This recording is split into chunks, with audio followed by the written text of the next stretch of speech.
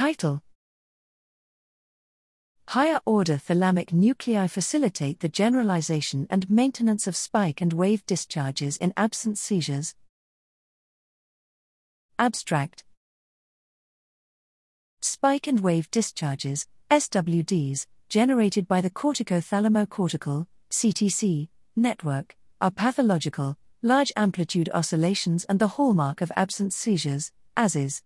SWDs begin in a cortical initiation network in both humans and animal models, including the genetic absence epilepsy rats from Strasbourg, GAZ, where it is located in the primary somatosensory cortex, S1.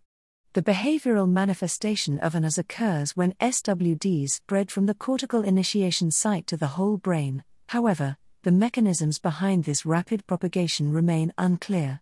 Here we investigated these processes beyond the principal CTC network, in higher order, HO, thalamic nuclei, lateral posterior, LP, and posterior, PO, nuclei, since their diffuse connectivity and known facilitation of intracortical communications make these nuclei key candidates to support SWD generation and maintenance.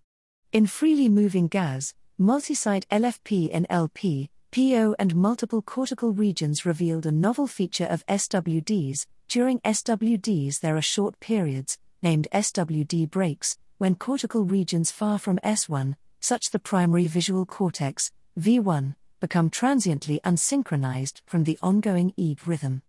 Inactivation of HO nuclei with local muscimol injections or optogenetic perturbation of HO nuclei activity increased the occurrence of SWD breaks, and the former intervention also increased the SWD propagation time from S1. The neural underpinnings of these findings were explored further by silicon probe recordings from single units of PO, which uncovered two previously unknown groups of excitatory neurons based on their burst firing dynamics at SWD onset.